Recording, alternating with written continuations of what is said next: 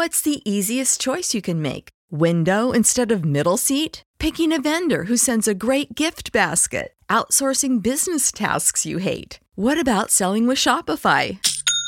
Whether you're selling a little or a lot, Shopify helps you do your thing, however you cha-ching. Shopify is the global commerce platform that helps you sell at every stage of your business. From the launch your online shop stage to the first real-life store stage, all the way to the did we just hit a million orders stage. Shopify's there to help you grow. Whether you're selling scented soap or offering outdoor outfits, Shopify helps you sell. Wherever and whatever you're selling, Shopify's got you covered. Sign up for a $1 per month trial period at shopify.com/try. Go to shopify.com/try now to grow your business, no matter what stage you're in. Shopify.com/try. Swimsuit? Check. Sunscreen? Check. Phone charger? Check. Don't forget to pack the 5-Hour Energy. It fits great in a pocket or carry-on, and the alert feeling will help you arrive ready for anything. Now get 20% off when you use code 5HETRAVEL at 5hourenergy.com. Expires April 30th. One-time use only. Not valid with other discounts. Remember, visit 5hourenergy.com and use code 5HETRAVEL to save 20%. Ladies and gentlemen, please take your seats. The show is about to begin.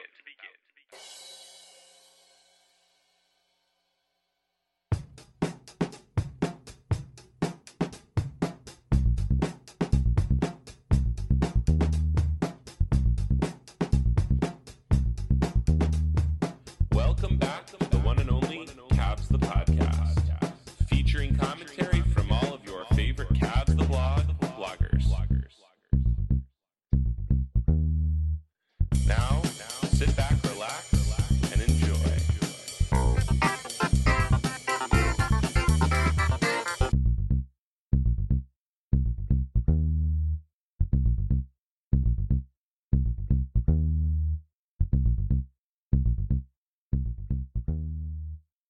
Welcome to Cavs the Podcast. I'm Nate Smith, and I am here with Chris Francis.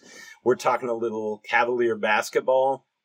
We're a day late on giving you the podcast of the Cavs' thrilling 114-113 overtime victory over the Celtics. And I'm just going to give you a little bit of kind of the flow of the game here because there was a lot to take in. Basically, the Cavs went up early and then went up, by about 12 points, right at the end of the first quarter. And then kind of surrendered that all going back into the halftime, with the Celtics up by about 7. And then fourth quarter, Cavs went up by 12 again. And then, late in the third, Cavs went up by 12 again. And fortunately, late in the third, the Cavs got in the bonus and shot a lot of free throws, hunted, is it Matt Hauser? Sam Hauser, the really goofy looking dude on the Celtics, and got to the line a lot, and then did well, and then lost it again going into the fourth. The Celtics made a big run to basically 15-point run to get the Cavs to give themselves about a 3-point lead, and then it was back and forth the whole rest of the way until, we got to overtime. And the Cavs really put it on them, executed flawlessly in overtime and on offense and defense. Not flawlessly, but very well on offense and defense. And just a really, really thrilling game. Super awesome comeback game for Darius Garland. I'm saying a lot. Darius Garland had 29 points, 12 assists, and 5 rebounds, go along with 3 steals and only 1 turnover. He was, and 5 of 11 from 3. He was otherworldly this game. Would you agree? Oh yeah, I mean it was the perfect perfect first game back. I mean, it's hard not to expect him to. It's hard not to expect him not to be rusty or whatever. I don't know how this. My English is terrible right now. Well, and his eye was still partially swollen shut. Oh, yeah. You know, and you could tell the swelling went up as the game went on because, you know, vasodilators there, that adrenaline is. So as he heats up, that's going to swell up, and it did. But he still had 20/20 court vision. So it was awesome performance. Evan Mobley led the team in plus minus, had some just brilliant defensive stops down the stretch with 15 points and 7 rebounds. Karis LeVert, another kind of bizarre stat line, 15, 8 rebounds, 4 assists, but 4 of 12 from the field. He still is, his floater's about as broke as it gets right now. Like, he can't finish around the basket all of a sudden. Have you noticed that? Oh, yeah. I mean, yeah, it's, I think he's having a difficult time finding how to score. Like, basically, the most reliable shot he has right now is that step back 3, which is amazing. But, like, what's happening is he's just not finding his rhythm in the paint, basically, unless it's to drop off to, he has a great feel for passing in the paint. But as far as, that's the thing, is what's happening is that defenses were anticipating the pass. Actually, they were anticipating him passing in because they don't think he's a threat to score. And, you know, he's just getting psyched out by all these great looks. You know, he's got open lanes to the basket. He's got wide open mid-rangers, and he just makes them way more difficult than he has to, you know, other than, like, it's just a simple layup or it's a simple, you know, pull-up jumper, and he's just making it way more complicated than it is. Yeah, that's a really good way of putting it. Jared Allen struggled a little this game defensively, especially in, I would say, the first half. Had some moments, but did not play all the minutes down the stretch. We saw a lot of Dean Wade in for him, and he finished with 14 and 14 rebounds, but a minus 17, far and away the worst on the Cavs. And the Cavs bench really struggled in this one, only contributing about 16 points, and no threes. The whole bench, between Wade and Love and Osman, went 0 for 11 from 3. Fortunately, they did get to the line, which was a little bit of the Cavs' saving grace this game. They were 19 of 24 at the line, even though Boston was 26 of 27. And have you seen a team that is better at selling stuff to the refs than the Celtics? I mean, they're all like that, aren't they? I mean, I don't know. Like, it's, I don't know how to answer that. They, you know, I do know that the Cavs play more honorable than whatever garbage Marcus Smart's doing on a basketball court. My Lord. Or, you know, who was the other goon? Grant Williams. So, yeah. Freaking buffoons. For sure. The Cavs, it was a weird, it was a even, I felt like the calls evened out, but it was terribly, there was a bunch of just awful calls. And the two charges that Marcus Smart took in overtime? And the one where Garland was trying to run to the corner and Marcus Smart just fell over. I was like, what is happening here? Like, this is ridiculous. This is not basketball. And I was actually really surprised that JB didn't. Well, I was surprised JB didn't challenge that one. No, he wasn't going to win it. He wasn't going to win it because because Smart was in position in terms of his body position in front. I really didn't think he was, though. I thought he was to the side of Garland. No, he was. I thought he was on his right shoulder. He was over exaggerating the contact that Garland made with him when he did make contact. So he just straight up flopped when Garland made contact with him. But he was in front of Garland at the time that Garland made contact. Well, I do have a bit of a pet theory about how that game was officiated, because in the fourth quarter, Jaylen Brown came down and did a jump stop and then like 2 more steps. And the entire Cavs bench, every Cav on the floor, and JB Bickerstaff was livid that they didn't call a travel. JB Bickerstaff was out during the play, shuffling his hands for a travel call, and he didn't get it and didn't get teched. But I felt like the refs kind of felt like he showed him up a little bit and he wasn't going to get a call for a while there. Did you kind of get that same feeling? I don't know. Like, what I do know is JB doesn't know how to work the refs. That's does or does not? Does not. Does not. Give me a break.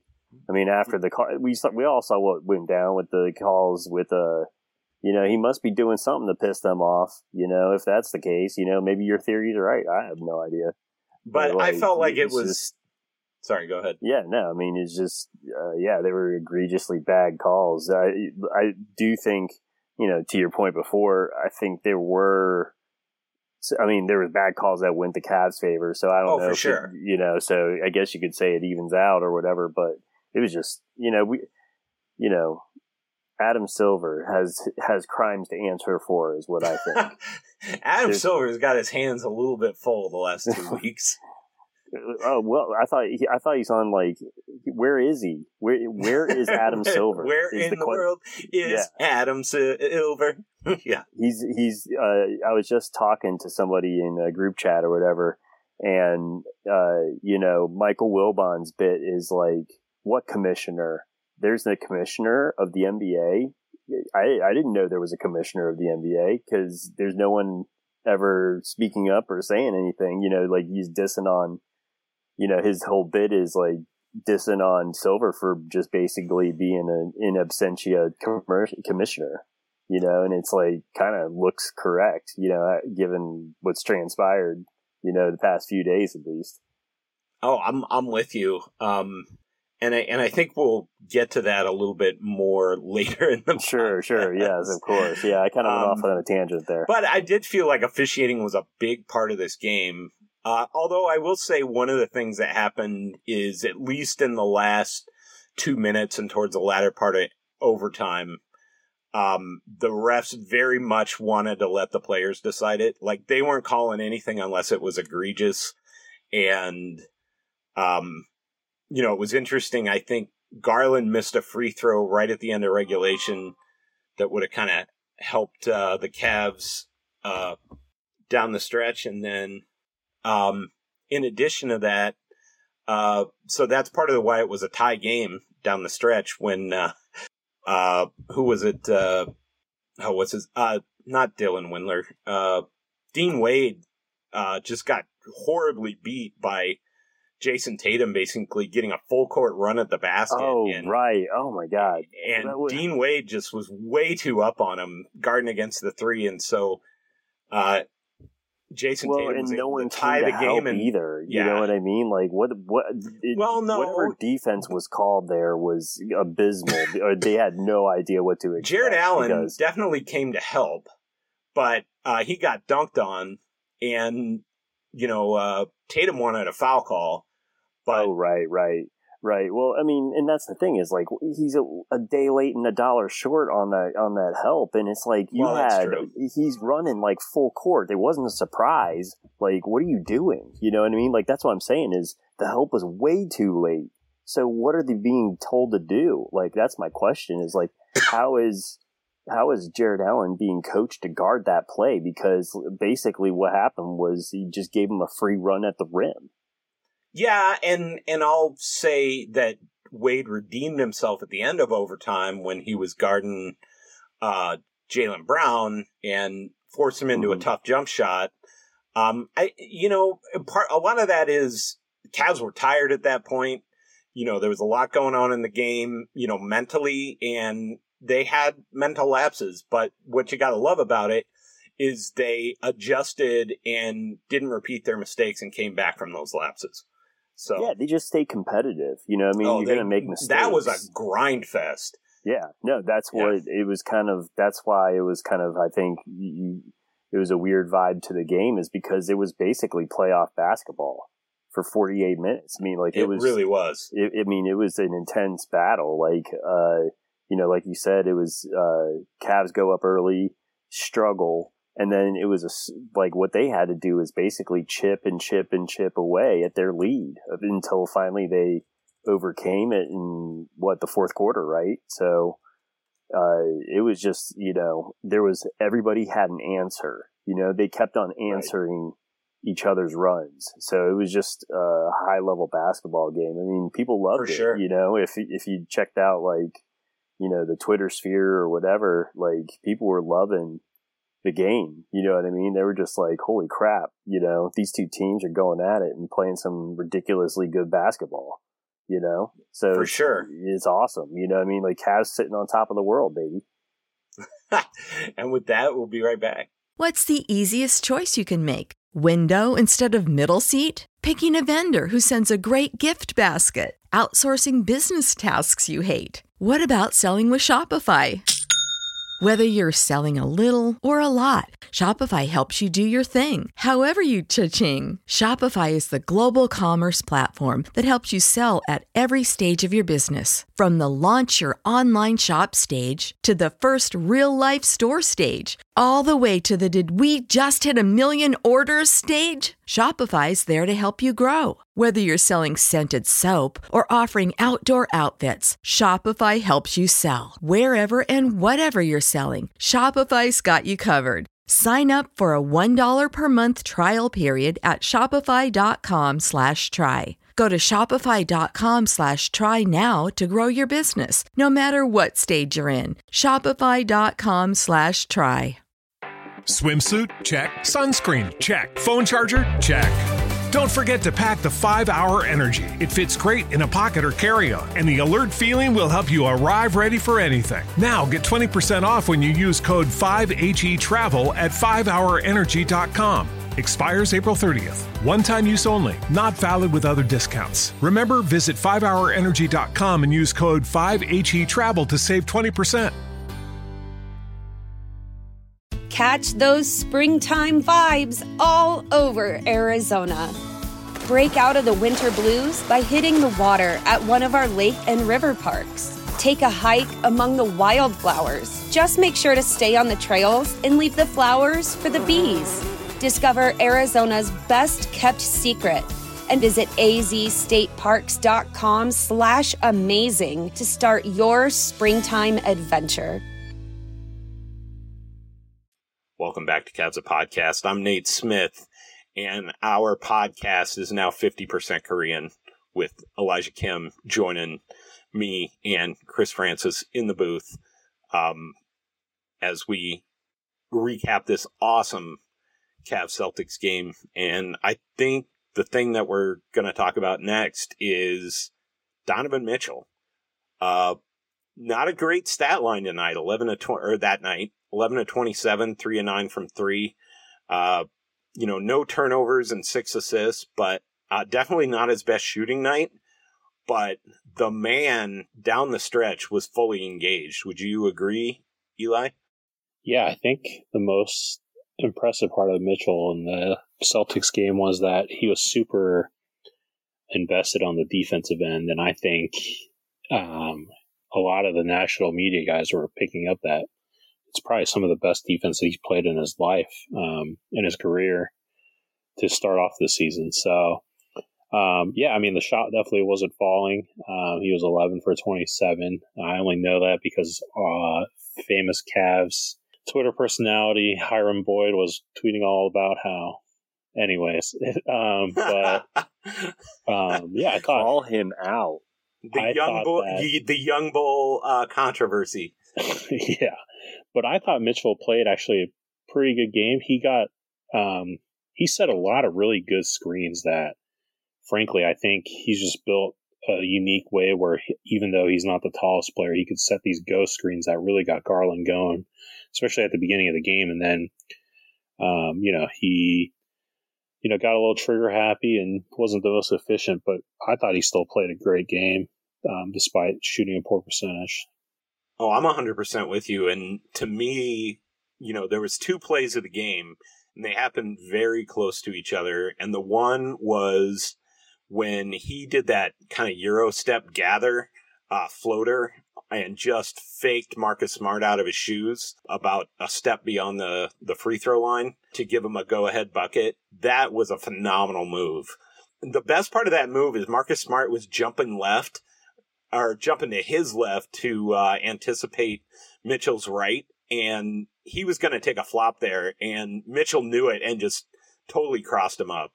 Got a wide open look out of it. And then the other move was the sequence of the game where Jared Allen blocked that shot when Marcus Smart was trying to back down Garland, and then threw it ahead to Garland, and then Garland found Mitchell cutting from the left wing for an alley-oop. You're alley-ooping guard to guard there. How many 6'3" guards in the league could have made that play? I don't know if any of them could. How many shooting guards in the league could have made that play? Getting that oop. Come on, Chris. Get in here. No, I mean, I'm agreeing with all of you guys. I mean, like, the thing that stood out about Donovan Mitchell to me, I think Eli's on the money there with the defense. The Cavs were rated at 102.2 defensive rating in the 44 minutes Mitchell was on the court. Like, that's championship defense. That's what the top 5 teams are doing. That's what the elite defenses are doing in the season and in the postseason, is they're locking down, and he's definitely doing that. And I think with the 27 shots, I don't care. I honestly, I like him shooting 27 shots. That's what he's here for. Like, he's the best shooter probably on the team besides Garland, I'd say. So I want him taking all the shots. So I just think, the offense is kind of built for him to just go crazy, and they're letting him go crazy, and it's paying off. So, and then 3 stocks, by the way, 1 steal, 2 blocks, no turnovers. Oh yeah. And those stocks were legit. Like, he had one where he just ripped the ball. I can't remember who it was from, but that was a sweet steal. Mm-hmm. And then the blocks are, he had a chase down block. Right. Yeah. Right. I mean, saved a big point. So, yeah, I mean, so I'm loving it, I'm totally on board with the defensive Donovan Mitchell. He was in, JB subbed in the all defense lineup, and he was the point guard. He was the defender for the point guard in that play. So, did either of you read the piece in the Cleveland.com around the Cavs death lineup? No. Would they say it was? That's interesting. I don't know what it was, and the one you alluded to might have been it, but I kind of want to go back and read that. But yeah, so maybe during the break we'll scan that article and kind of bring you the death lineup. But yeah, the Cavs definitely have some lineups that are deadly right now. And the other guy we wanted to talk about, who I thought was brilliant defensively down the stretch, and also flashed a really nice set of hands. Like, he caught some laser passes, and that was Evan Mobley. Eli, what'd you think of Evan Mobley that game? I know you weren't that big of a fan of him when we talked during the break. When you set me up like that, what am I supposed to do? Honestly, I think overall this season I am a little disappointed with Mobley, but I will have to admit I think his off-ball cutting in this game was the best it was for the year. And yeah, I agree. One of his greatest gifts is that he's so athletic, and he has some of the best hand-eye coordination for being, 7 feet tall. And I think the most impressive game, part of his offensive game, was that he was moving off the ball, being engaged, even though he didn't have the ball in his hands a lot. So, I thought he had a good game. I think we're all kind of overhyping and over-expecting a little bit, and maybe we collectively as fans have to temper down the expectations. Like, Mobley probably isn't going to average 20 points per game this season unless something drastically changes in the way the team operates. But why change something that's working really well? So I'm okay with Mobley kind of still growing and maybe expanding a little bit with the ball handling and a little bit with the shooting. But, the best form of Mobley's offense right now is a game like tonight where he's cutting off the ball, getting crazy, alley-oop or anything towards the basket where he can come down with it and finish. That's kind of what I envision his biggest strength to be on offense, and this game definitely highlighted it. Yeah, I'll say, kind of going along with that, with the roll game in the pick and roll, one of the things that he did in that game was, he would roll to a spot instead of rolling all the way to the rim where he was open.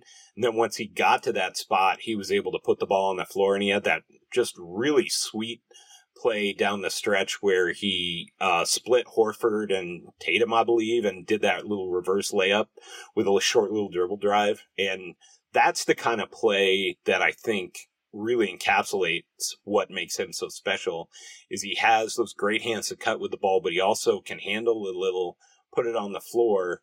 And I think where he gets himself in trouble is where he tries to do a little too much of that instead of taking the play that's there. But that was a great example of him just taking the play that's there. Chris, you were about to say something. Yeah, I mean, I'm going the opposite way.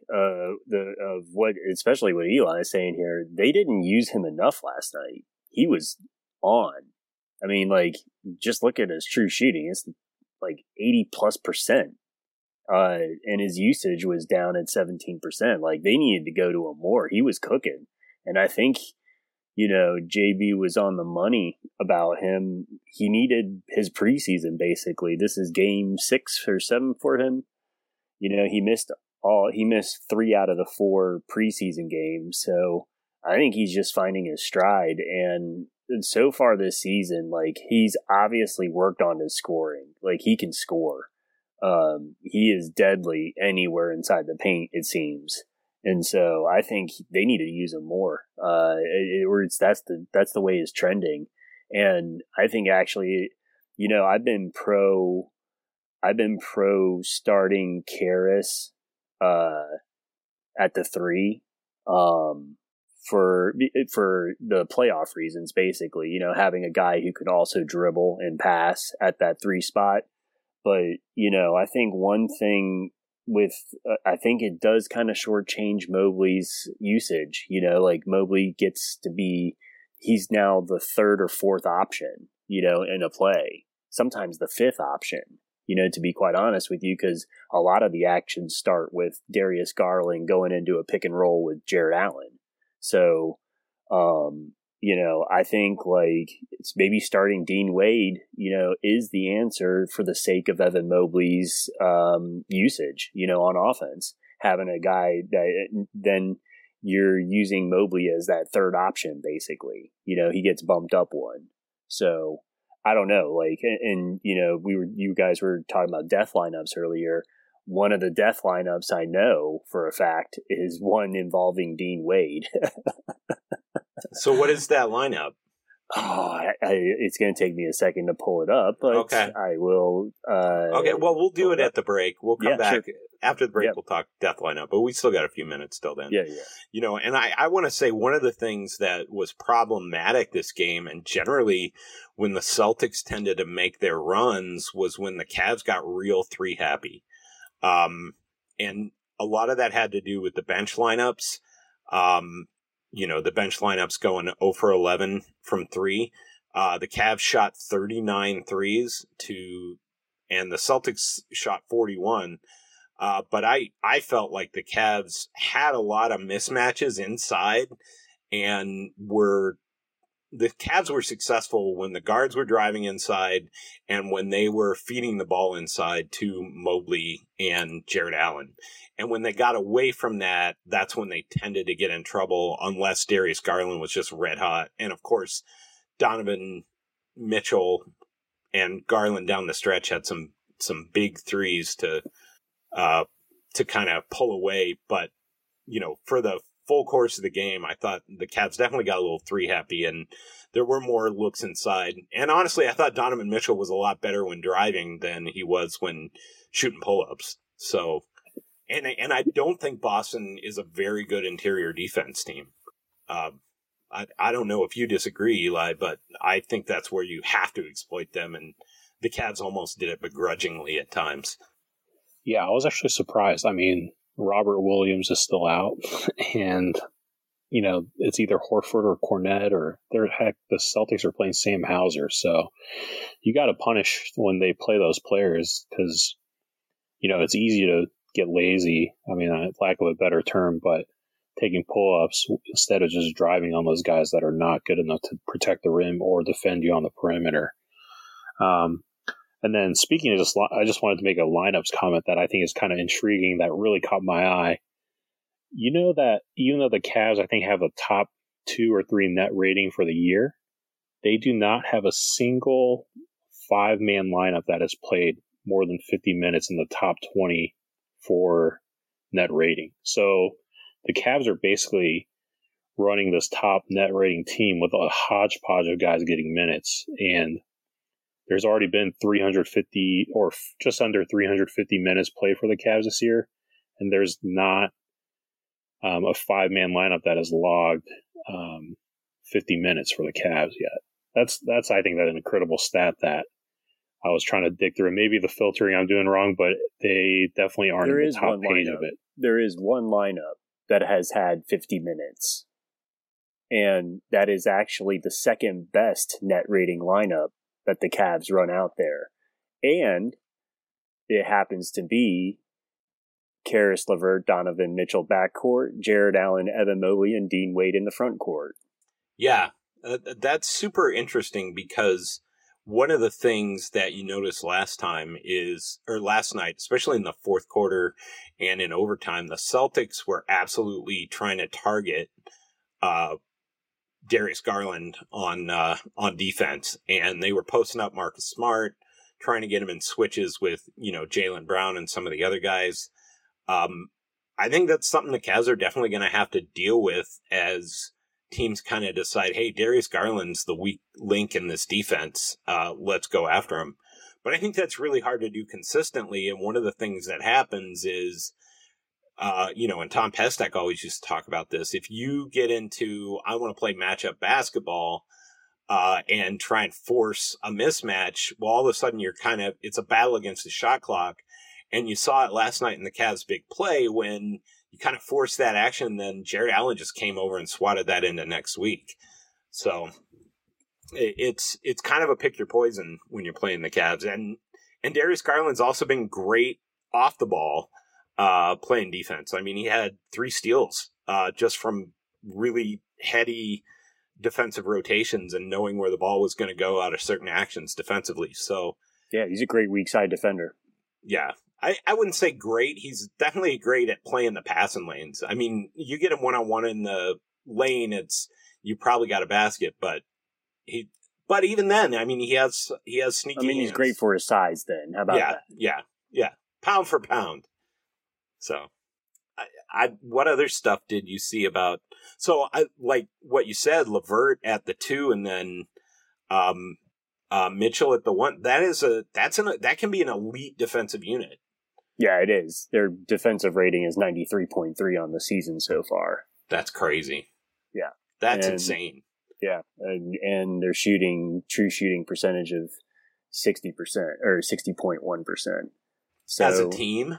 As a lineup? As a lineup, yeah. That's insane. Yeah. It only gets beaten out by, and what's interesting is basically what the guys that pepper the top lineups for the Cavs, interestingly, are some combination of Dean Wade, Kevin Love, Cedi Osman, and Caris LeVert, and Donovan Mitchell. You know, I mean, those are the guys that are all in the positive lineups. The worst lineup that's gotten substantial minutes has been the starting group with Okoro. Unfortunately, I'm shocked. I mean, yeah, right, exactly, and it's bad. I mean, it's just disastrous. So, no need to pour gasoline on that fire. Yeah, and with that, I think we're going to come back and talk about the bench a little bit. So, stay tuned. Everybody in your crew identifies as either Big Mac Burger, McNuggets, or McCrispy Sandwich, but you're the Filet-O-Fish Sandwich all day. That crispy fish, that savory tartar sauce, that melty cheese, that pillowy bun. Yeah, you get it. Every time. And if you love the Filet-O-Fish, right now you can catch 2 of the classics you love for just $6. Limited time only. Price and participation may vary. Cannot be combined with any other offer. Single item at regular price. Ba-da-ba-ba-ba. Welcome back to Cavs Podcast. I'm Nate Smith. I'm here with Eli Kim and Chris Francis, and we're talking about the Cavs Celtics overtime battle last night.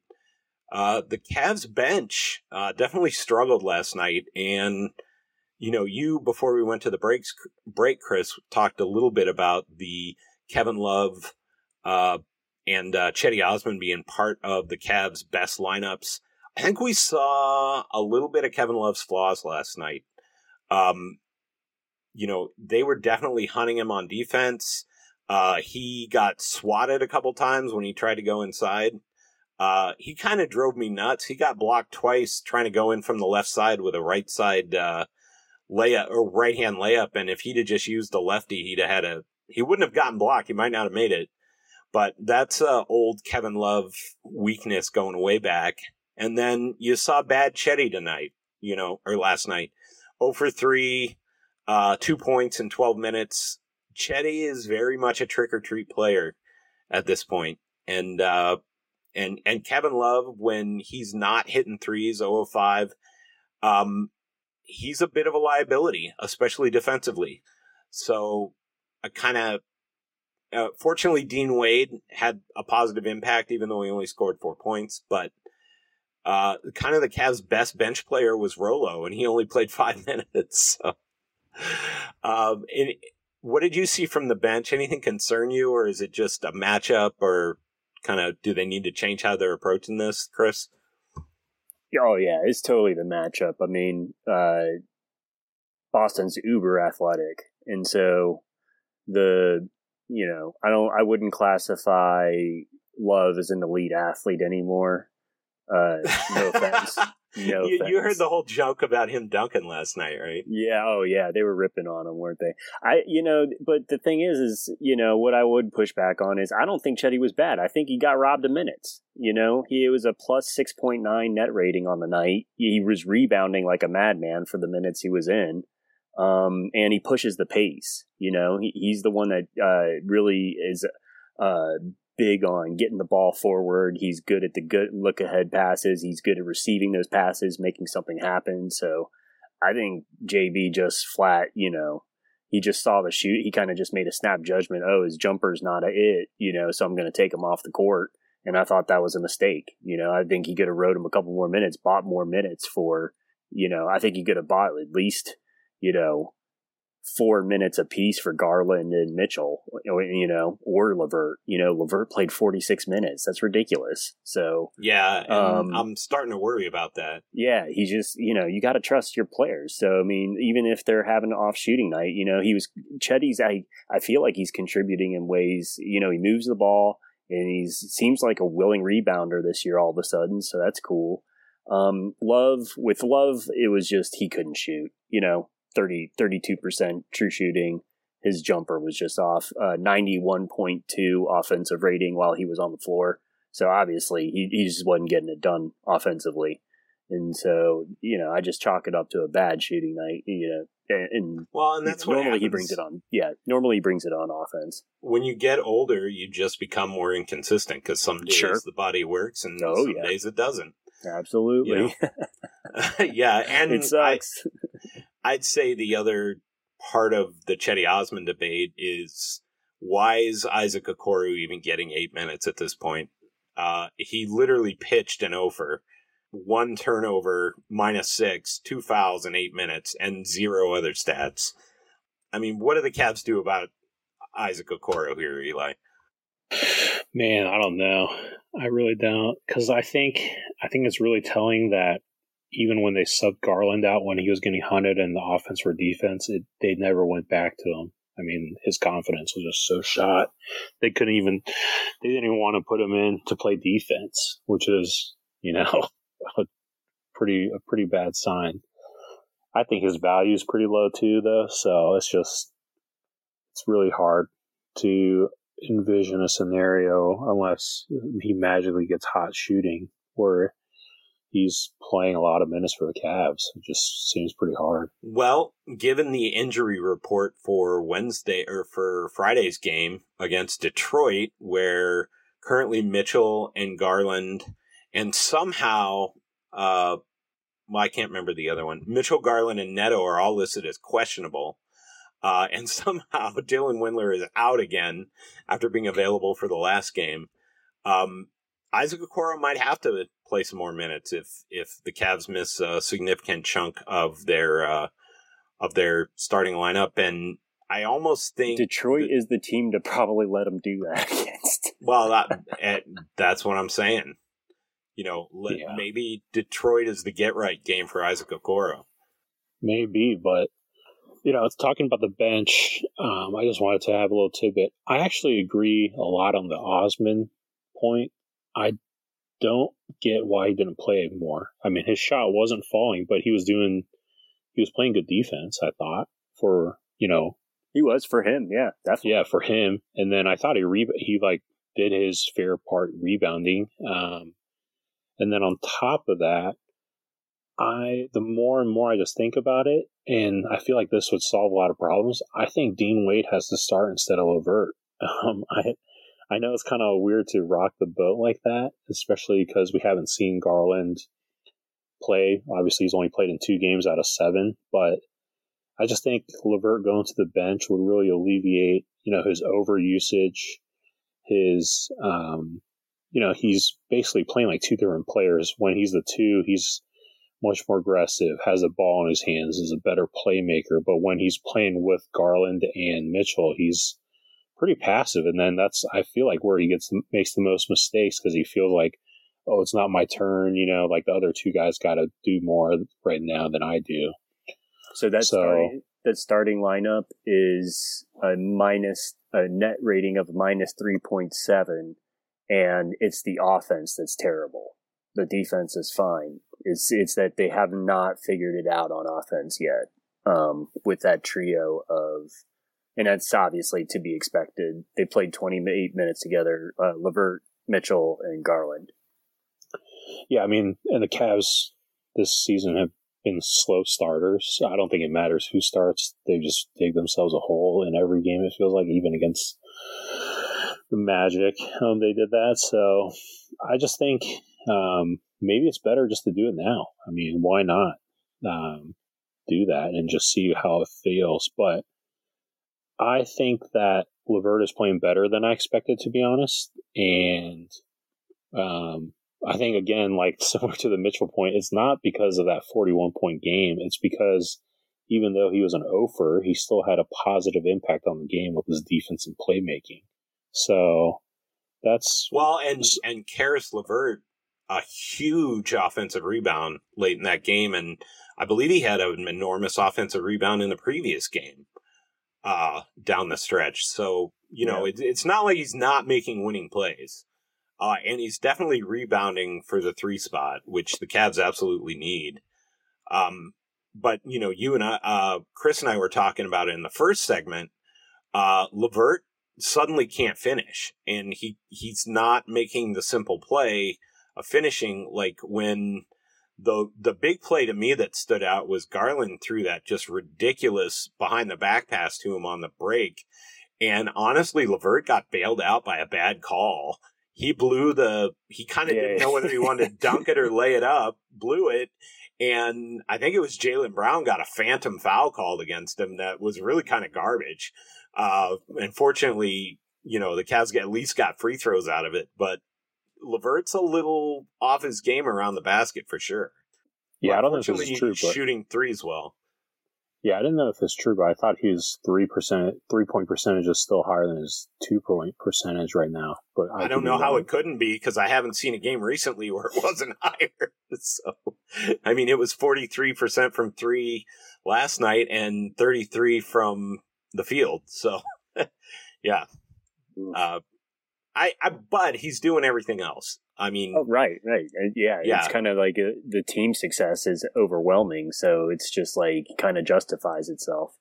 Yeah. I mean, I totally buy what you're selling in terms of Dean Wade. I think it was a little bit criminal. Wade only got, well, part of that was foul trouble because he had 4 fouls. But 24 minutes seemed low for Dean Wade last night. I mean, he was guarding Tatum and he did a pretty good job, I thought. I mean, except for the one play that got him to overtime. Yeah. Correct. Well, I blame that on the coaching. He was told to play up on him. He was told to defend him that way. So I didn't know why he was guarding him from the backcourt, like from 3/4 court. Yeah, yeah. He gave him a running start too. Hey, you know what? You don't give him a 3, and they didn't give him a 3. So in some ways, you go, you're right. You can't lose if you give him a 2. So no, it's absolutely true. So I mean, they were definitely coached that way for sure. One more point on LeVert before we move on. Actually, LeVert so far this season actually kind of reminds me a little bit of Rubio in terms of stat line and impact. That's a good point. I like. Remember how Rubio last year, couldn't finish at all, but he was a little hot off the 3, making good plays, playing good defense. So in a weird way, LeVert, even though he's a bigger player, has kind of filled that role, and he has the gravity, like the reputational gravity is what I like to call it, where teams want to still guard him, even though he's shooting terrible percentages, in certain spots. And I think Rubio had the same kind of impact where even though he was shooting less than 40% on, at the rim, teams were still super focused on trying to prevent those drives, leading to other better opportunities. Well, it's interesting that you say that because the other thing that LeVert reminds me of with Rubio is the way Rubio, at least last year, and LeVert this year, can just go supernova every now and again. And that LeVert 41-point outburst, I think 2 games ago, kind of being an example of that. And then the next game, barely scoring at all. Very reminiscent of Rubio in that way. So I really like the comp. Were you going to say something, Chris? Well, no, I was just going to say that among starters, Caris LeVert leads the Cavs in net rating at 12.5. That's crazy. Plus 12.5. Yeah. Yeah. He's been a stud. He's just been an ultimate role playing. He's just been the ultimate role player, an elite role player for the Cavs this year. Interesting. So, let's say theoretical, the Cavs decide to give Garland and Mitchell the night off. I honestly think that Mitchell getting the night off is more likely, just because JB's been a little Tibbsian with Donovan Mitchell this season, and I'm a little concerned about the minutes counts. But let's say both those guys are unable to play. Kind of, how would you stack the lineup for the Cavs? Eli? If both the guys are out? Yeah. I think you have to go LeVert, Okoro, Wade, Mobley, Allen. I think that's how you'd start the game. Ooh, and I think that's tough shooting. That's scary. It is, but I think you bring in Howell, Neto pretty quick. No, Neto's questionable too.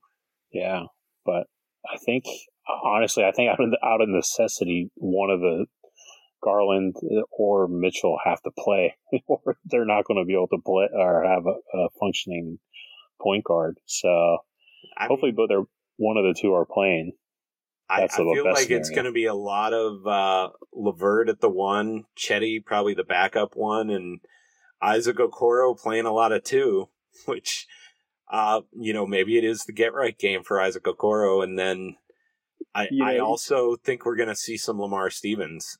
To the Okoro thing, I think the one thing they could do to help him is, and it's going to be hard to do because it's going to require a lot of creativity on JB's part, but they've got to basically try to run him in like heavily offensively, laden shooting lineups. He's got to be on the floor with Love and Wade as the two bigs, basically.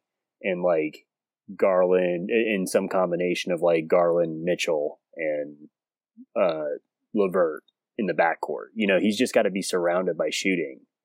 Basically that's that's kind of what worked last year. If it, like there was a period of time last season where there was lineups of like Lauri Markkanen, Kevin Love, Lamar Stevens, Okoro, and Garland. You know what I mean? It'd be like basically surrounding Stevens and Okoro with shooting and using Stevens and Okoro as like point of attack defenders, you know? And so it's just going to have to be lineup creativity that maybe gets Okoro going, you know? That's the only solution I can really think of. I don't know what you guys think. And using that kind of point of attack to turn defense into offense. Yeah, exactly. Just run. Yeah, try to run at every chance you get. Yeah, no set offense. Try to avoid the half-court offense. Yeah. Yeah. And with that, we'll be right back. Welcome back to Cavs Podcast. I'm Nate Smith with Chris Francis and Eli Kim. And the Cavs last night, a little bit concerned right now with what I'm seeing from Jarrett Allen. I feel like he's been off to a slow start this year. Like, definitely the best player from all the analytics standpoints on the Cavs last year was Jarrett Allen. And I feel like he has not been as effective both defensively and offensively, especially on his hook shot. Seems like he's not getting enough lift on it and leaving a lot of shots short. His touch isn't quite there. Feel like he's kind of lacking a little upper body strength. What are we seeing from a kind of net rating as a player and analytics in general on him, Chris? Yeah, I mean, really the story the numbers say is that his struggles are mainly confined to the offensive side. 102.5 defensive rating on the season. That's obviously excellent, championship worthy, elite, whatever you want to say. 109.8 on the offensive end. So that's below average. So his struggles are basically confined to the offensive end. And what stands out about the numbers is basically his true shooting percentage is only 57.8. I say only for him because normally he's a guy that lives around 70. You know, he lives around the 70%, true shooting rate. So he's just off. He's way off by his own standards. He's still a positive player. You know, plus 7.3 is excellent. If he maintained that on the season, he's like a all-star candidate or something, you know, or an all-NBA candidate, you know, with those kind of numbers. But, in the context of this team and how excellent they've been, his offense is really something. I guess that's the thing to keep an eye on. And I agree with you. There's just like, he's just not finishing as well as he used to. He seems to be way out of rhythm on the offensive end, but luckily he's still bringing it on the defensive end, especially. I think he's been clutch, you know, he doesn't seem like he's as consistent, but he's definitely been clutch, you know, stepping up in the fourth quarter. He's had multiple fourth quarter shows, you know, where big blocks, you know, I think he had one in the last game, right? You talked about the play, the help to stop Marcus Smart in the post down the stretch. You know, that was a huge play. And he didn't really do anything until that point, you know, but he comes through in the clutch. So he's been definitely clutch. I can definitely say that. Eli, are you kind of seeing the same thing about his shooting? Yeah, I think, correct me if I'm wrong, but I feel like he was like top 2 in field goal percentage the last 2 seasons. So, oh yeah, that sounds accurate. The only guy who can compete with him is Rudy. Yeah, and I just think, in a weird way, I feel like he is dunking more viciously, and I think he has those like random dunks more often. But his hook shot last year, I just thought it was like money, but this year, I feel like it never goes in. So it's I just think there's like something going on his offensive game. Maybe he's thinking too much. Maybe he's like yielding too much to Mobley or Mitchell and Garland. But his offensive game is just a little. It's never been flashy, but it's always been effective. And right now, it's not flashy and it's not effective. So it's kind of sticking out. I will say, in his defense, he is getting absolutely mugged sometimes and not getting calls. And the stats back that up.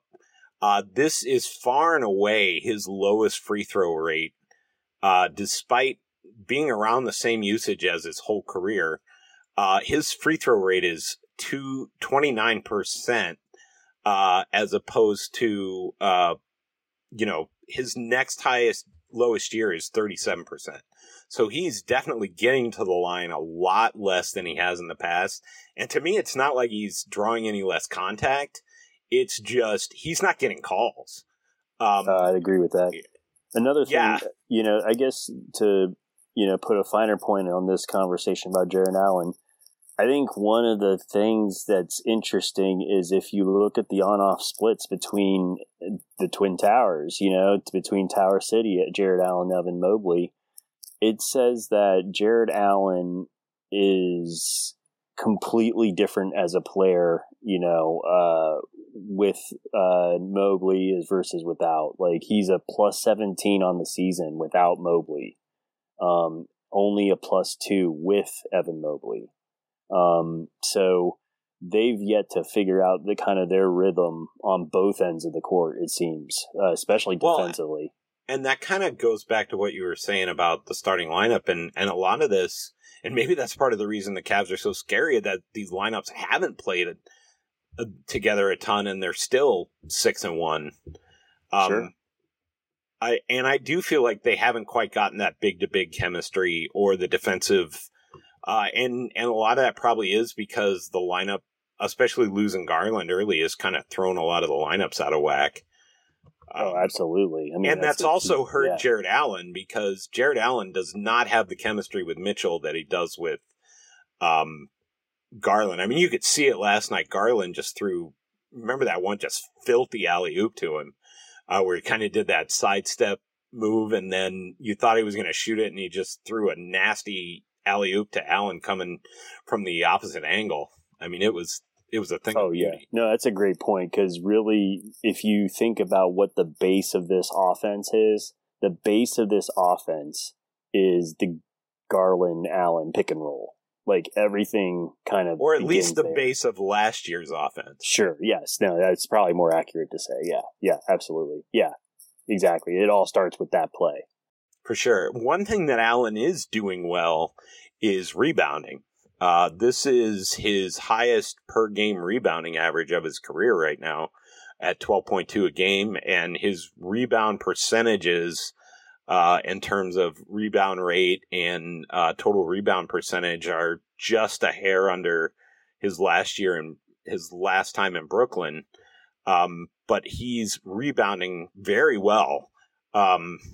And I'd love to see that continue, because it was a little bit of a problem in the first couple of games, and it feels like he's just taking over the reins as a rebounder, which is nice, because Mobley is a lot of things, but an elite defensive rebounder isn't one of them.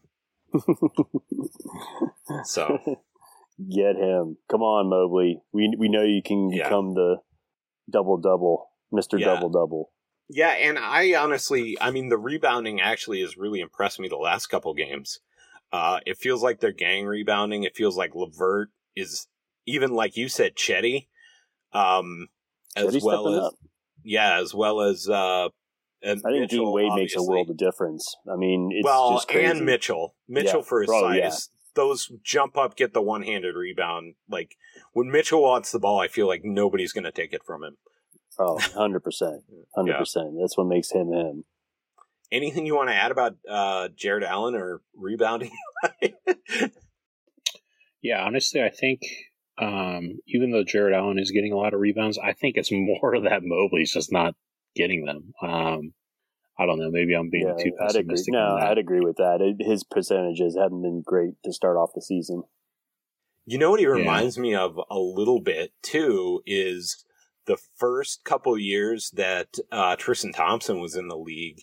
Remember how he chased blocks just like relentlessly, and his rebounding numbers suffered because he was so far out of position after going for a block? It reminds me of that a little bit as well. So anyway, moving on, I want to talk about the Celtics a little bit. I feel that, one of the great lines from yesterday was, after that win was, "Say the line, Bart," and he goes, "The East still goes through Cleveland," So I feel like this is not last year's Celtics team, and not having RG3 has been a huge issue for them. What did you see that impressed you from the Celtics last night, and what did you see that you're really happy is not working, Chris? I mean, the most impressive thing, of course, is Jason Tatum, continuing to ride the wave. Jaylen Brown, too, to be honest. Those two, they continue to look fantastic and really are carrying the team as far as offense is concerned. The concerning part is the vibe. It's totally the vibe. I mean, the Ime thing, it just won't. Now, there's rumors flying about, why he was suspended but not fired. Like, people have questions. There was players who were questioning why he wasn't fired but suspended, and they were questioning the suspension. There's, just crazy shit surrounding the team that's off the court, Yeah. and it's reflected in their play. 2 overtime games, and what did the Cavs do? They slammed the door shut in the crunch time, they just, especially the game in Boston, they emphatically slammed the door on them. I mean, it was just like, it was role reversal, essentially. The Cavs were acting like the team that's been there before. So I'm scared if I'm a Boston fan. I'm worried, A lot of it does have to do with Robert, Williams, no question. Like, I think he's underrated. He's been perpetually, I guess he's not underrated anymore now that people are talking about him. But, they're missing him. And then the Ime thing, I don't know, man. I don't know. Like, I wish I could remember if we took the unders, because I think we did, just because of the Ime thing. Yeah. Just, I don't know what you guys Robert think. Williams. Yeah, right. So I don't know what you guys think, but I mean, it seems different. Well, to me, not good. I was not nearly as impressed with Tatum and Brown as you are, and I loved. It's so funny. I was so glad that Austin Carr was back last night on the Cavs broadcast. I don't know if you guys get that feed, but after hearing my snooze-inducing grandpa call the last few games. Oh no, it wasn't. Yeah. No, it was. Was it Austin Carr last night, or was it? It was Brad Doherty last night. It was. Oh both. No, it was Carr. It was both. Oh, they were both there. Okay. Yep.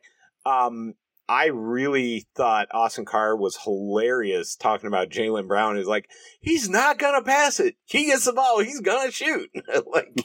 And 10 for 26 kind of bears that out. I thought Jaylen Brown, just talk about bad vibes. He plays like a guy that just seems angry at everyone, including his own teammates.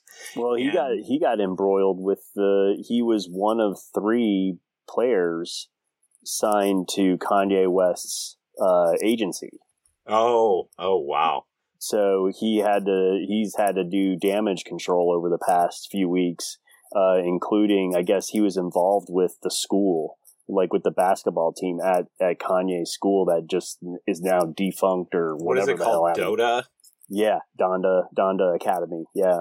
And so he and also he's not exactly in his approach to the situation, kind of is mirroring what you're saying about him, which is like he's just kind of mad and being weird about the whole situation, so but really he's the one that has to account, so I don't know, man. I mean, then on top of the trade rumors, you got to wonder where his head's at.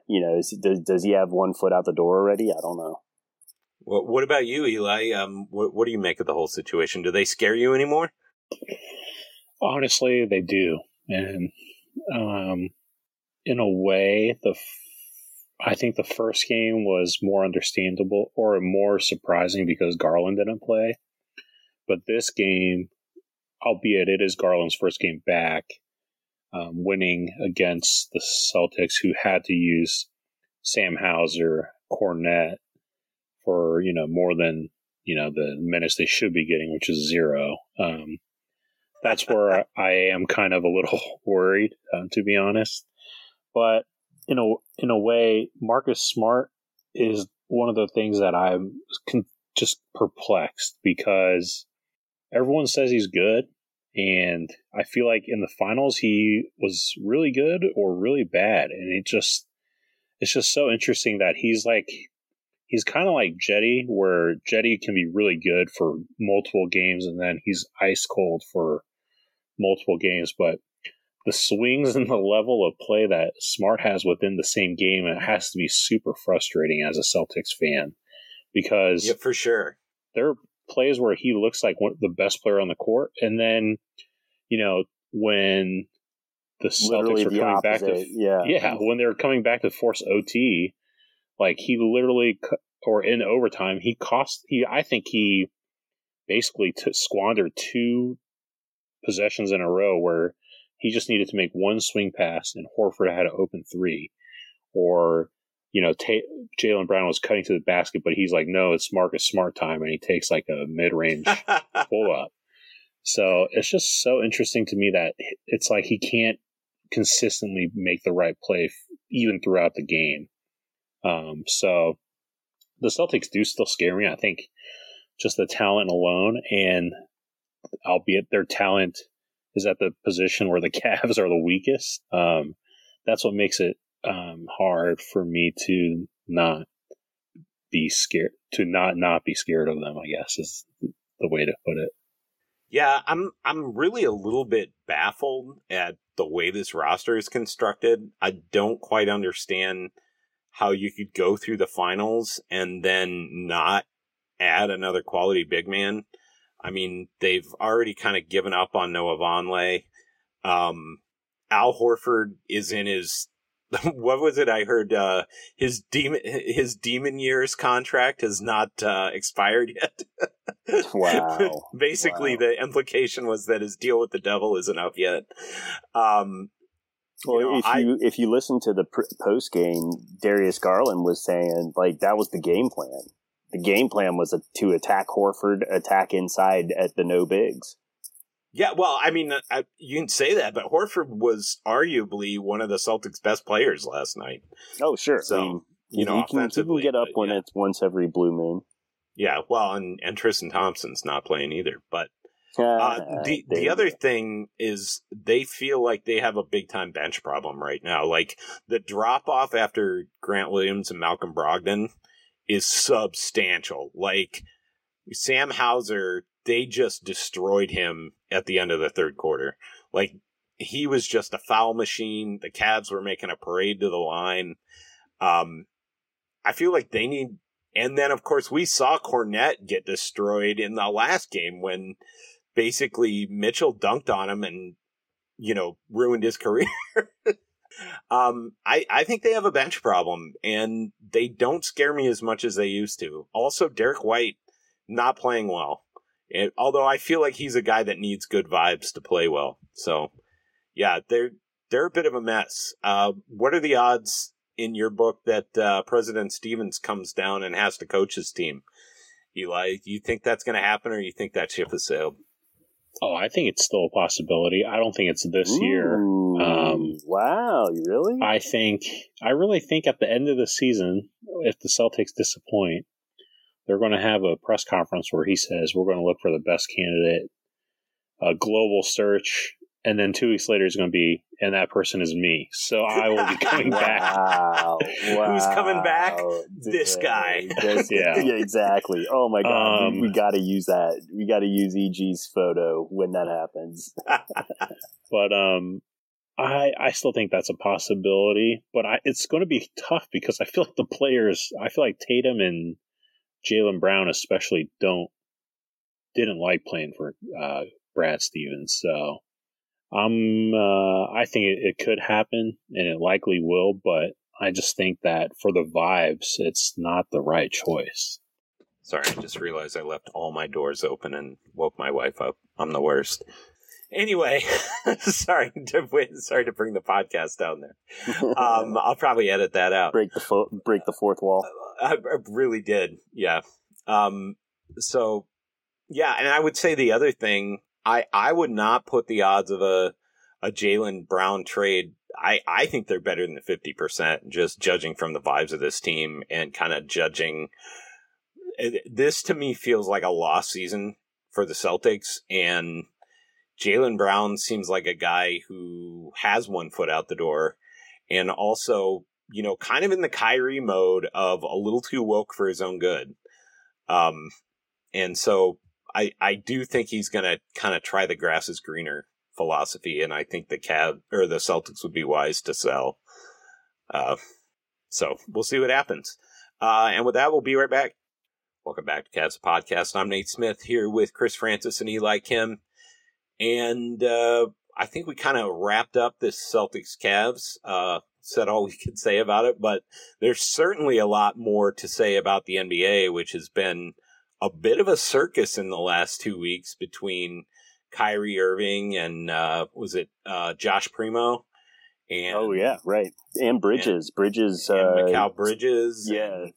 Well, no, it's the other one, Miles. Yeah, you're right, Miles Bridges. Apologies, Mr. Mikal Bridges, who shouldn't bear the shame of sharing a name with a domestic abuser. So, yeah, it's, and you and I were talking earlier, Chris, where the hell is Adam Silver? Like, what is going on?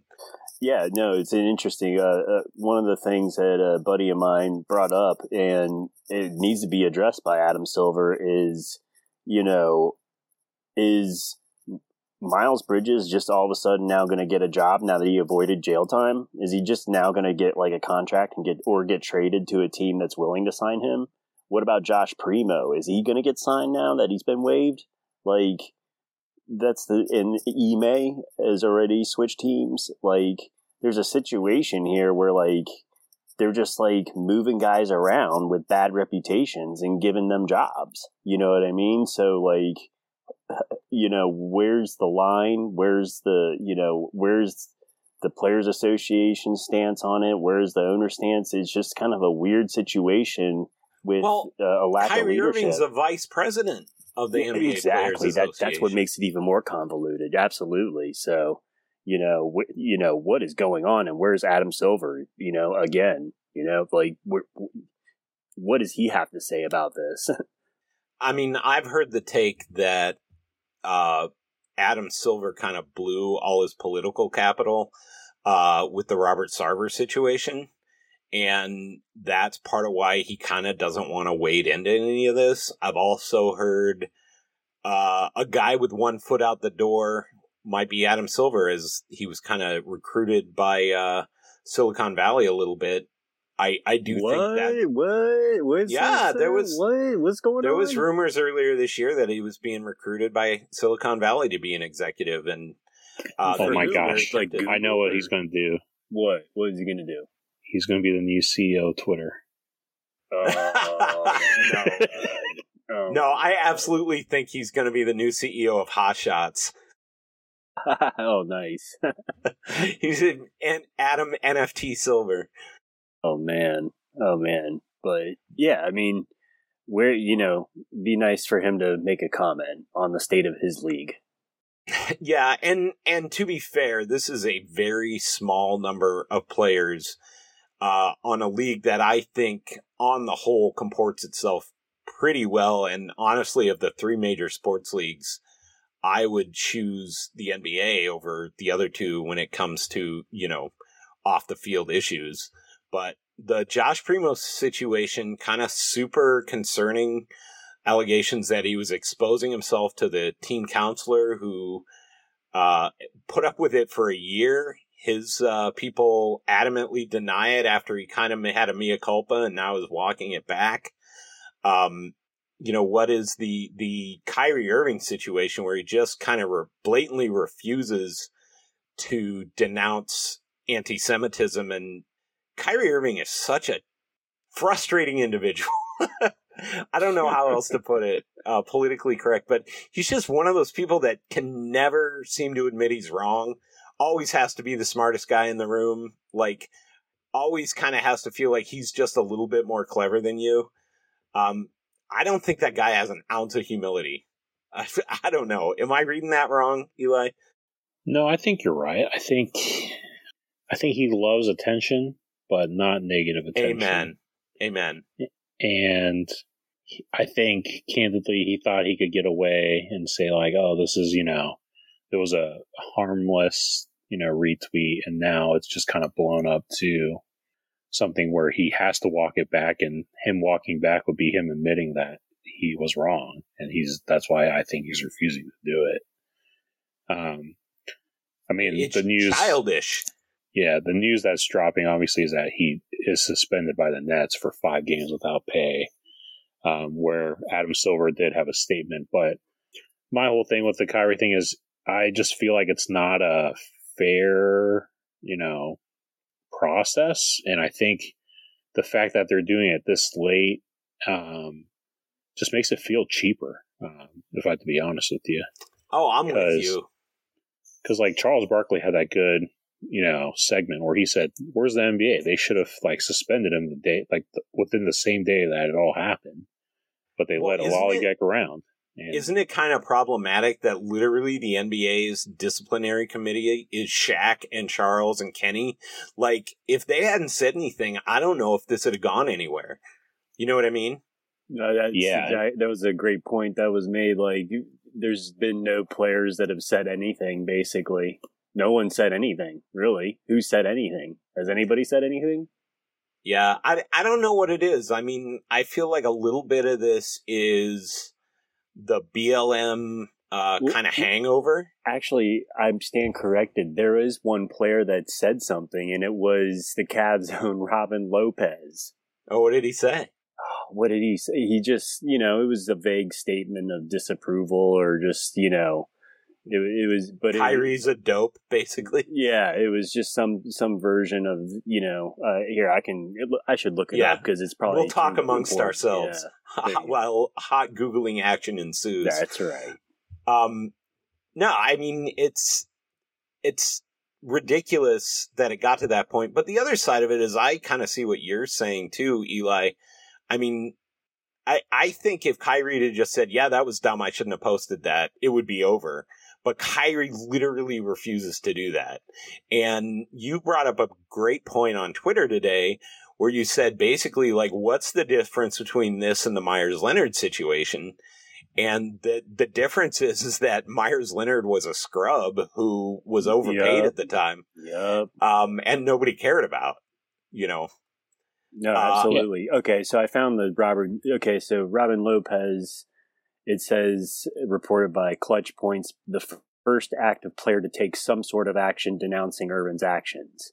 He retweeted Kareem's Substack post about Kyrie, which makes him the first active player to post something disagreeing with what Kyrie posted.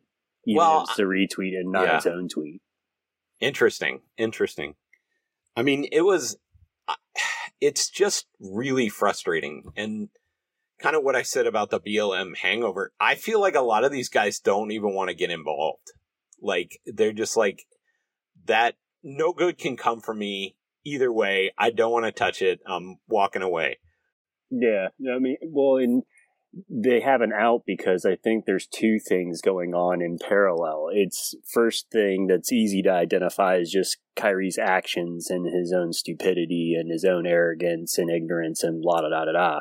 But the second thing is, and I was discussing this with a few friends of mine, is just there's a systemic thing to this as well that's kind of sad, which is, the intersection of, race and class in this country where, education has been gatekept by white elites in this country for its entire existence, and poor black people have a negative reaction, of course, to this reality, and it produces, thoughts like this. Essentially, these kind of ideologies appeal to people as a reaction to marginalized people. Yeah, absolutely. So.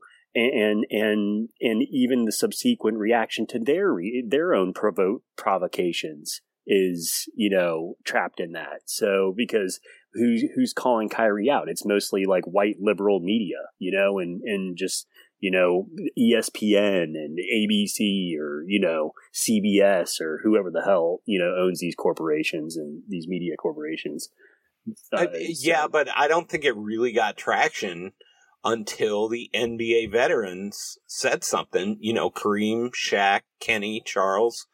I think that's, where it got the traction. But I also think you're absolutely right. It's indicative of a movement and, this QAnon and all these conspiracy theories that have been floating around, and kind of infect, groups of every kind of demographic or subdemographic has their own different versions of these things that are kind of ridiculous. That's a good point. Yeah. But the other side of it, I would say, is that when you work in an industry, you have to be supremely talented to be a pain in the ass. Like, if you are just a person that is difficult to work with, you have to be like the best person at your position in your field. If you're not, people just don't want to bother with you. And I don't want to go, nobody wants to go to work with somebody that makes a pain in the ass to show up to work every day. That's half the problem here. And that feels like it's been the issue with the entire Nets locker room for the last 3 years. So, I don't know. So here's the two questions that you just made me think about. The two questions are, okay, so there's already rumors that Kyrie's going to either get waived or traded to the Lakers. Do you think that happens? And B, how long do you think KD finishes the year with the Nets? I feel like that's an Eli question, because we've been talking over him. I keep seeing the mute go off, and Eli about ready to jump in, and then I just keep bloviating. So Eli, just tell us to shut up and go. No, it's fine. I mean, I just have one little take on Kyrie, and then I'll move into the question. But for me, the Kyrie thing is just hard to stomach because, he's a guy who, grew up in a, somewhat non-traditional way. I mean, he grew up in Australia, and I think it's just interesting. Private schools in the New York area. Schools. Dad played played collegiate ball, which opened opportunities for his dad. I mean, unfortunately, his mother passed away at a young age when he was young. So, look, I guess I can't. I'm not a black man, so I shouldn't, maybe try to expound on that. But for me, it's just hard to understand. What's the whole point of what he's doing? It's like, if you want us to think you're some intellect, then you're going to have to prove it to us instead of retweeting things. The smartest person in a room doesn't tell people that he's the smartest person in the room. There are actions and ways to do that. And I think that transcends any race, socioeconomic status, or, anything. I think if you're really that smart, it would transcend that. And he wants the respect of that, but it's you have to demonstrate that to earn that respect. And that's where I just don't have it for him. So that's the Kyrie front. On the Lakers rumors, I just don't see there's any way that LeBron will want to touch this, man. Amen. As much as LeBron loves winning and creating super teams and, allegedly loves Kyrie, there's no way he's going to want willingly sign up for this right now. He'd rather lose. It's worse than at least Westbrook just sucks on the court. Yeah, I'm sure him and Westbrook are still friends off. I mean, Westbrook just bought a $30 million house across the street from him, so. Westbrook's been looking good off the bench, apparently. Has he? Okay. Yeah, it's apparently worked so far. Well, honestly, it makes sense. That's been the biggest problem with Westbrook since he got there, and because LeBron doesn't want to be off the ball, and sure. Westbrook's only good with the ball in his hands. Absolutely. What about KD? What do you think, Eli? I just think that there's no way the Nets owner, Joseph Tsai, is going to let him off the hook unless he'd rather go miserable, I think, for 3 more years than just acquiesce and trade him at this point. Because I sincerely think that. You think he'll dig in? Because the way I look at it is, if you're Joseph Tsai, you've bent over backwards, you've done everything for this guy, you're still not winning. you took on the Kyrie headache, and everything still is and the Ben you. Simmons headache. Yeah. Oh man. And then on top of all that, here's like another crazy tidbit that I'm not sure a lot of people know. And I can't take the credit. I heard this on the Athletic podcast this morning. The Warriors, right, are way over the cap, and paying the biggest luxury tax bill ever.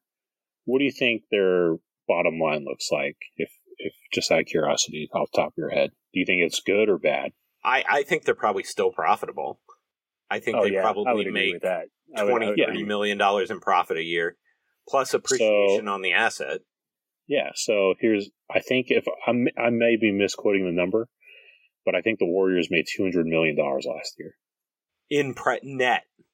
Correct. After luxury tax and all that. Wow. Insane, right? Yeah. Here's a fun fact that I think made me very firm on this stance on KD. How do you think the Nets are doing? They're not in the luxury taxes deep, and they're not. I don't think they're paying the repeater tax. They got to be losing now. money. They're losing money. Right? I bet you they're making $100 million a year, just given what you just said. No, they lost $40 million last year. What? Yeah. That's insane. So at this point, if you're Joseph Tsai and you're already losing $40 million, and you did everything that KD and Kyrie wanted, like what else do you have left to lose? Like, you're not profitable. Like, you're going to acquiesce to just still not make money, to still be losing $50 million. They should go in immediate teardown rebuild mode. It didn't work. I don't know. I just think that I feel like KD is interesting too, because he doesn't know what he really wants either. Has he ever?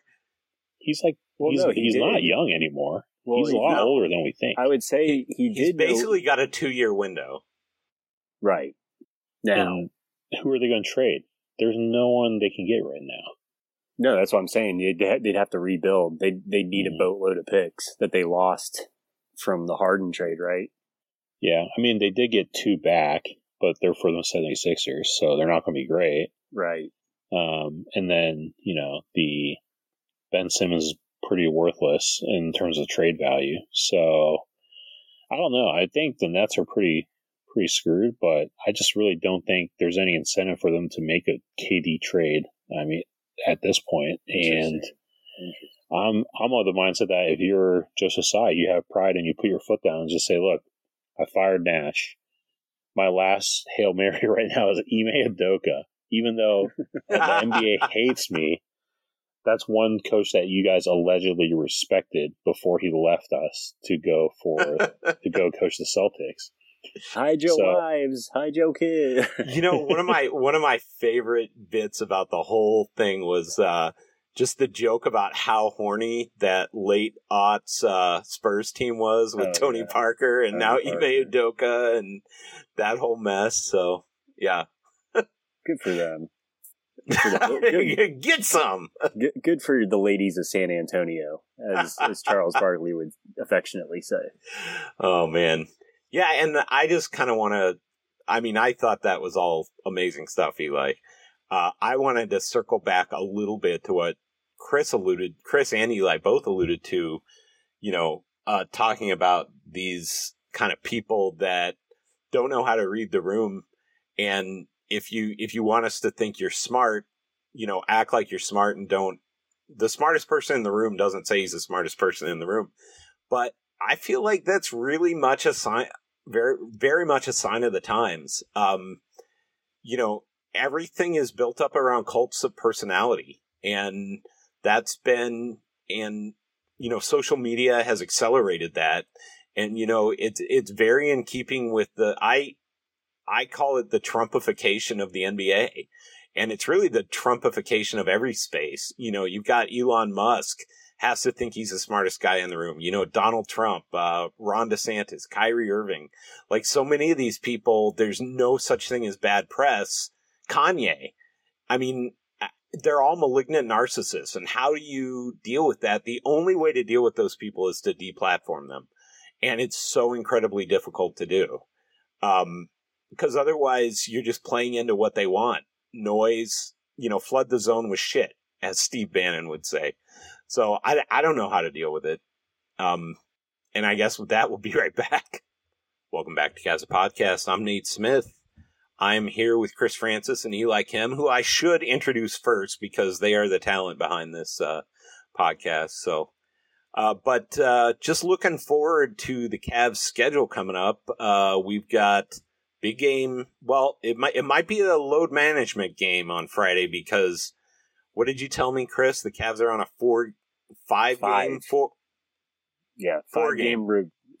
road trip with it's 4-game. Oh yeah, 4 in California. It's 5. Yeah, with you're 4 right. in California. Yeah. Yeah. The infamous wine trip happening in November this year. I'm assuming it's a good season, right? They just harvested and, get some Pinot Noirs. Yeah. Little French, or is it French Laundry? Probably, yeah. Is that what it's called? Yeah, I can't remember. Little Nobu. There you go. Yes, that's the one. Yeah. So big game on Sunday, obviously.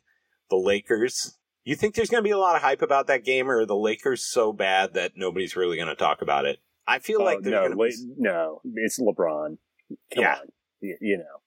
I'm surprised it's not a national TV game. They'll manufacture hype for it if they have to. Yeah. No, you're right. That's weird. It's not a national game. Yeah, well, it would be if it wasn't NFL season, but they don't put national games on Sunday because they don't want to go up against the NFL. Yeah. It's a 3. Yeah, it would have been the national game if it was post NFL. Yeah. But they do have a national game on Monday against the Clippers on NBA TV. So that's a big deal. And then the oddly constructed Sacramento Kings, who keep beating teams, but then also keep giving up a ton of points. And then we've got Golden State, who lost to Orlando tonight in a crazy shocker. Wow. Yeah, 130-129. Orlando won that game. Oh, love it. God, shoot it in my veins. So at the beginning of the podcast, before we started, what were you saying about Golden State? Oh, I mean, they don't care about the season at all. I mean, that's just my take. Like, I'm just speculating, but like, they don't care about the regular season. As long as they get like a top 5 seed, basically. Yeah, if they get a top 6 seed, hell, they probably don't even care about the play-in. They probably would take their chances in the play-in. I think they just want to be healthy.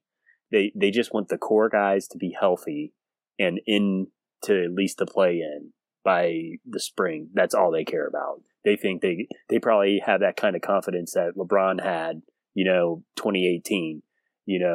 Don't have to have the best record. I could coast in the regular season. Soon as the All-Star break, we'll start turning it up. So that's what I'm thinking about Golden State. Nice. So 5-game road trip. Are you hoping hoping their bench sucks? James Wiseman. Woof. Yeah. Well, I mean, Poole's a good scorer, but he also is not a great defender. Yep. So, and he's not cheap anymore. That's true. He took a punch for $30 million a year. Exactly. Oh man. So, what do you give him on this road trip? I'm hoping for 3-2. I feel like that's a tough. So they have 5 games in 7 nights. I think you hope they take 2, right? Yeah. I think it's going to be tough. Yeah. I think so too. Yeah, I feel like 2 out of 5 would that keeps your head above water. Yeah. I agree. Nate, are you there? I'm muted because I'm a moron. I'm sitting here having a conversation with myself. It's been a long week. What did you say? I have nothing useful. I mean, why would I? No, I'm hoping for 3-2. I don't think they'll load manage the LA Clippers game, although I think they should because it's an NBA TV game. But I don't hate the idea of load managing on Friday before a long road trip. Like, let's and I'm sure Donovan Mitchell wants to show out on national TV. And, I found it kind of interesting. So there's 4 guys basically in that upper right quadrant of points added and points saved. And Donovan Mitchell is one of those, along with Luka Doncic and Jokic, and I can't remember who the other one is. And I'm going to have to look it up. I'm sure it's one of the better teams in the NBA. But, Giannis. of course. But of course. But he's in that top 4. Like, he is a legit... Are you talking about MVP agenda? I am talking MVP agenda, and I'm also talking about, one thing I think that is very attainable. MVP might be tough, especially the way Giannis and the Bucks are playing, but first team All-NBA is attainable for Donovan Mitchell. I love it. Yeah. I love it. Yeah. So, and with that, I don't have anything else to say about what the Cavs have kind of done with their. Are they 7-1 or 6-1? I don't know why I don't know the answer to these questions. 6-1. 6-1. I mean, did any of you think they'd be 6-1 after 7 games? Oh, hell no. Not a chance, especially with Garland out too. Yeah. Yeah, I think they're exceeding all our expectations. Well, the insane thing is LeBron and Kyrie are suffering, and the Cavs are sitting pretty right now. So it's a weird world, huh? It is upside down. We're in upside down world, huh? Experience is completely stochastic. So with that, you guys got anything to pitch this week? All right, I'll go first because I gotta get it off my chest. I got one. So I may have pitched this before. Is this about some article you're writing? No, it's not. I learned my lesson. So, I'm pitching and this is inspired by actually our friend, our editor emeritus or godfather, Tom Pestak, godfather of the Cavs the blog. He mentioned he was listening to synthwave with saxophone solos. So I thought that was Where did he mention that? In our group chat. Oh, nice. Man, I was surprised. Nice. That's why it caught my attention. I was like, damn. I missed that one. I'm going to have to go back and look. Yeah, Pestak is hip with it. So inspired by him, because I'm a big fan of is vaporwave, which is... I have no idea what that is. It's basically like remixes of like 80s music and like very classic or deep cut R&B hits of the 80s, like 70s and 80s. And they're all like remixed, and it's kind of like a postmodern take, like a regurgitation of what's come before, and they're all remixes basically. But the name of the artist is Waterfront Dining, and you can listen and stream to all 700 albums or whatever. 700, not like 70 or 80 albums that they produced. You can listen to all of them on Bandcamp for free. Nice. So, Waterfront Dining, check them out. My favorite album is probably Daydream. There's some really good cuts on there. So I'll post a link to their Bandcamp page. But yeah, Waterfront Dining. Shout out to Tom for the inspiration. Nice. What about you, Eli? Anything to pitch? Man, I think the only thing I got to pitch is I actually got something. So last week was my brother's birthday, and I went to a place in Columbus called High Bank Distillery. Nice. It's like a pretty good it's pretty good. Actually, I was like blown away by the how good the whiskey was. And is this whiskey or bourbon? What kind of whiskey? It is a barrel whiskey. So it's called Whiskey War, and it won a spirit competition in San Francisco. But I was pleasantly surprised how good it was. So it's local, Columbus. What's it called? Whiskey War. Yeah. Is that the name of it's called Whiskey War? That's the name of the whiskey, but it's High Bank Distillery. Got it. Columbus, Ohio. Nice. So pretty good. I really enjoyed it. So that's, if you're a whiskey drinker, I definitely recommend getting a bottle and trying it and support Ohio businesses. Nice. I did my trick or treat experience on Monday night with my 12-year-old, and we went around, and I had mulled cider and bourbon. Was my drink of choice. And of course it was like in the high 60s here. So why I heated up why I was drinking a hot drink, I got very warm about halfway through, but other than that, it was a pretty good experience. My pitch this week is, and speaking of editors emeritus, Evil Genius, shout out, one of his favorite shows ever. I just decided, like, I was looking the other day, I was like, what the hell am I going to watch? Like, you ever do that thing where you're on Amazon or going through the streaming services and you, like, spend a half hour and don't actually watch anything, you're just browsing for a half hour? I was kind of in that mode, and then I saw Mr. Robot, which I never finished. Picked it back up in the second season. That show's amazing. So damn good. Love it. Rami Malek, Christian Slater is fantastic. B.D. Wong is amazing. Just a really good cast, really well written. Sam Esmail created it. I'm on the third season. It has not flagged in the third season. I'm about halfway through. It's so totally relevant to kind of our current political and socioeconomic situations, especially with the kind of the collapse of crypto. So it's super entertaining. I forgot how good of a show it was. I'm super glad I'm getting back into it to finish it up. So, check out Mr. Robot. It's still holding up. And shout out to you, EG. I know that's one of your all-timers. So, and Love with that, we will be back in the Cavs the Podcast comment thread Friday night against the Pistons. And as always, go Cavs. Go Cavs. Go Cavs. Yes, go Cavs.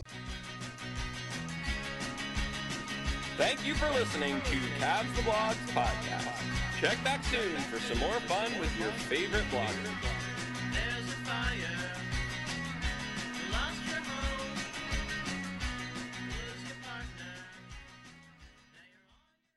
And we're out.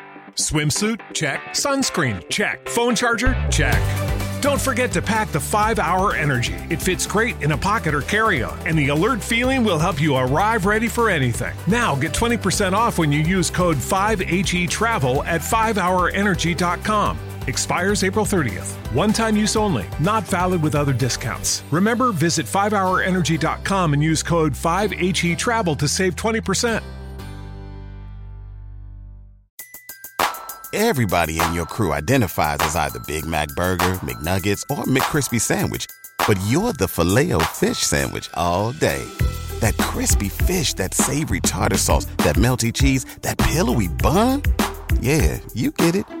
Every time. And if you love the Filet-O-Fish, right now you can catch two of the classics you love for just $6. Limited time only. Price and participation may vary. Cannot be combined with any other offer. Single item at regular price. Ba-da-ba-ba-ba.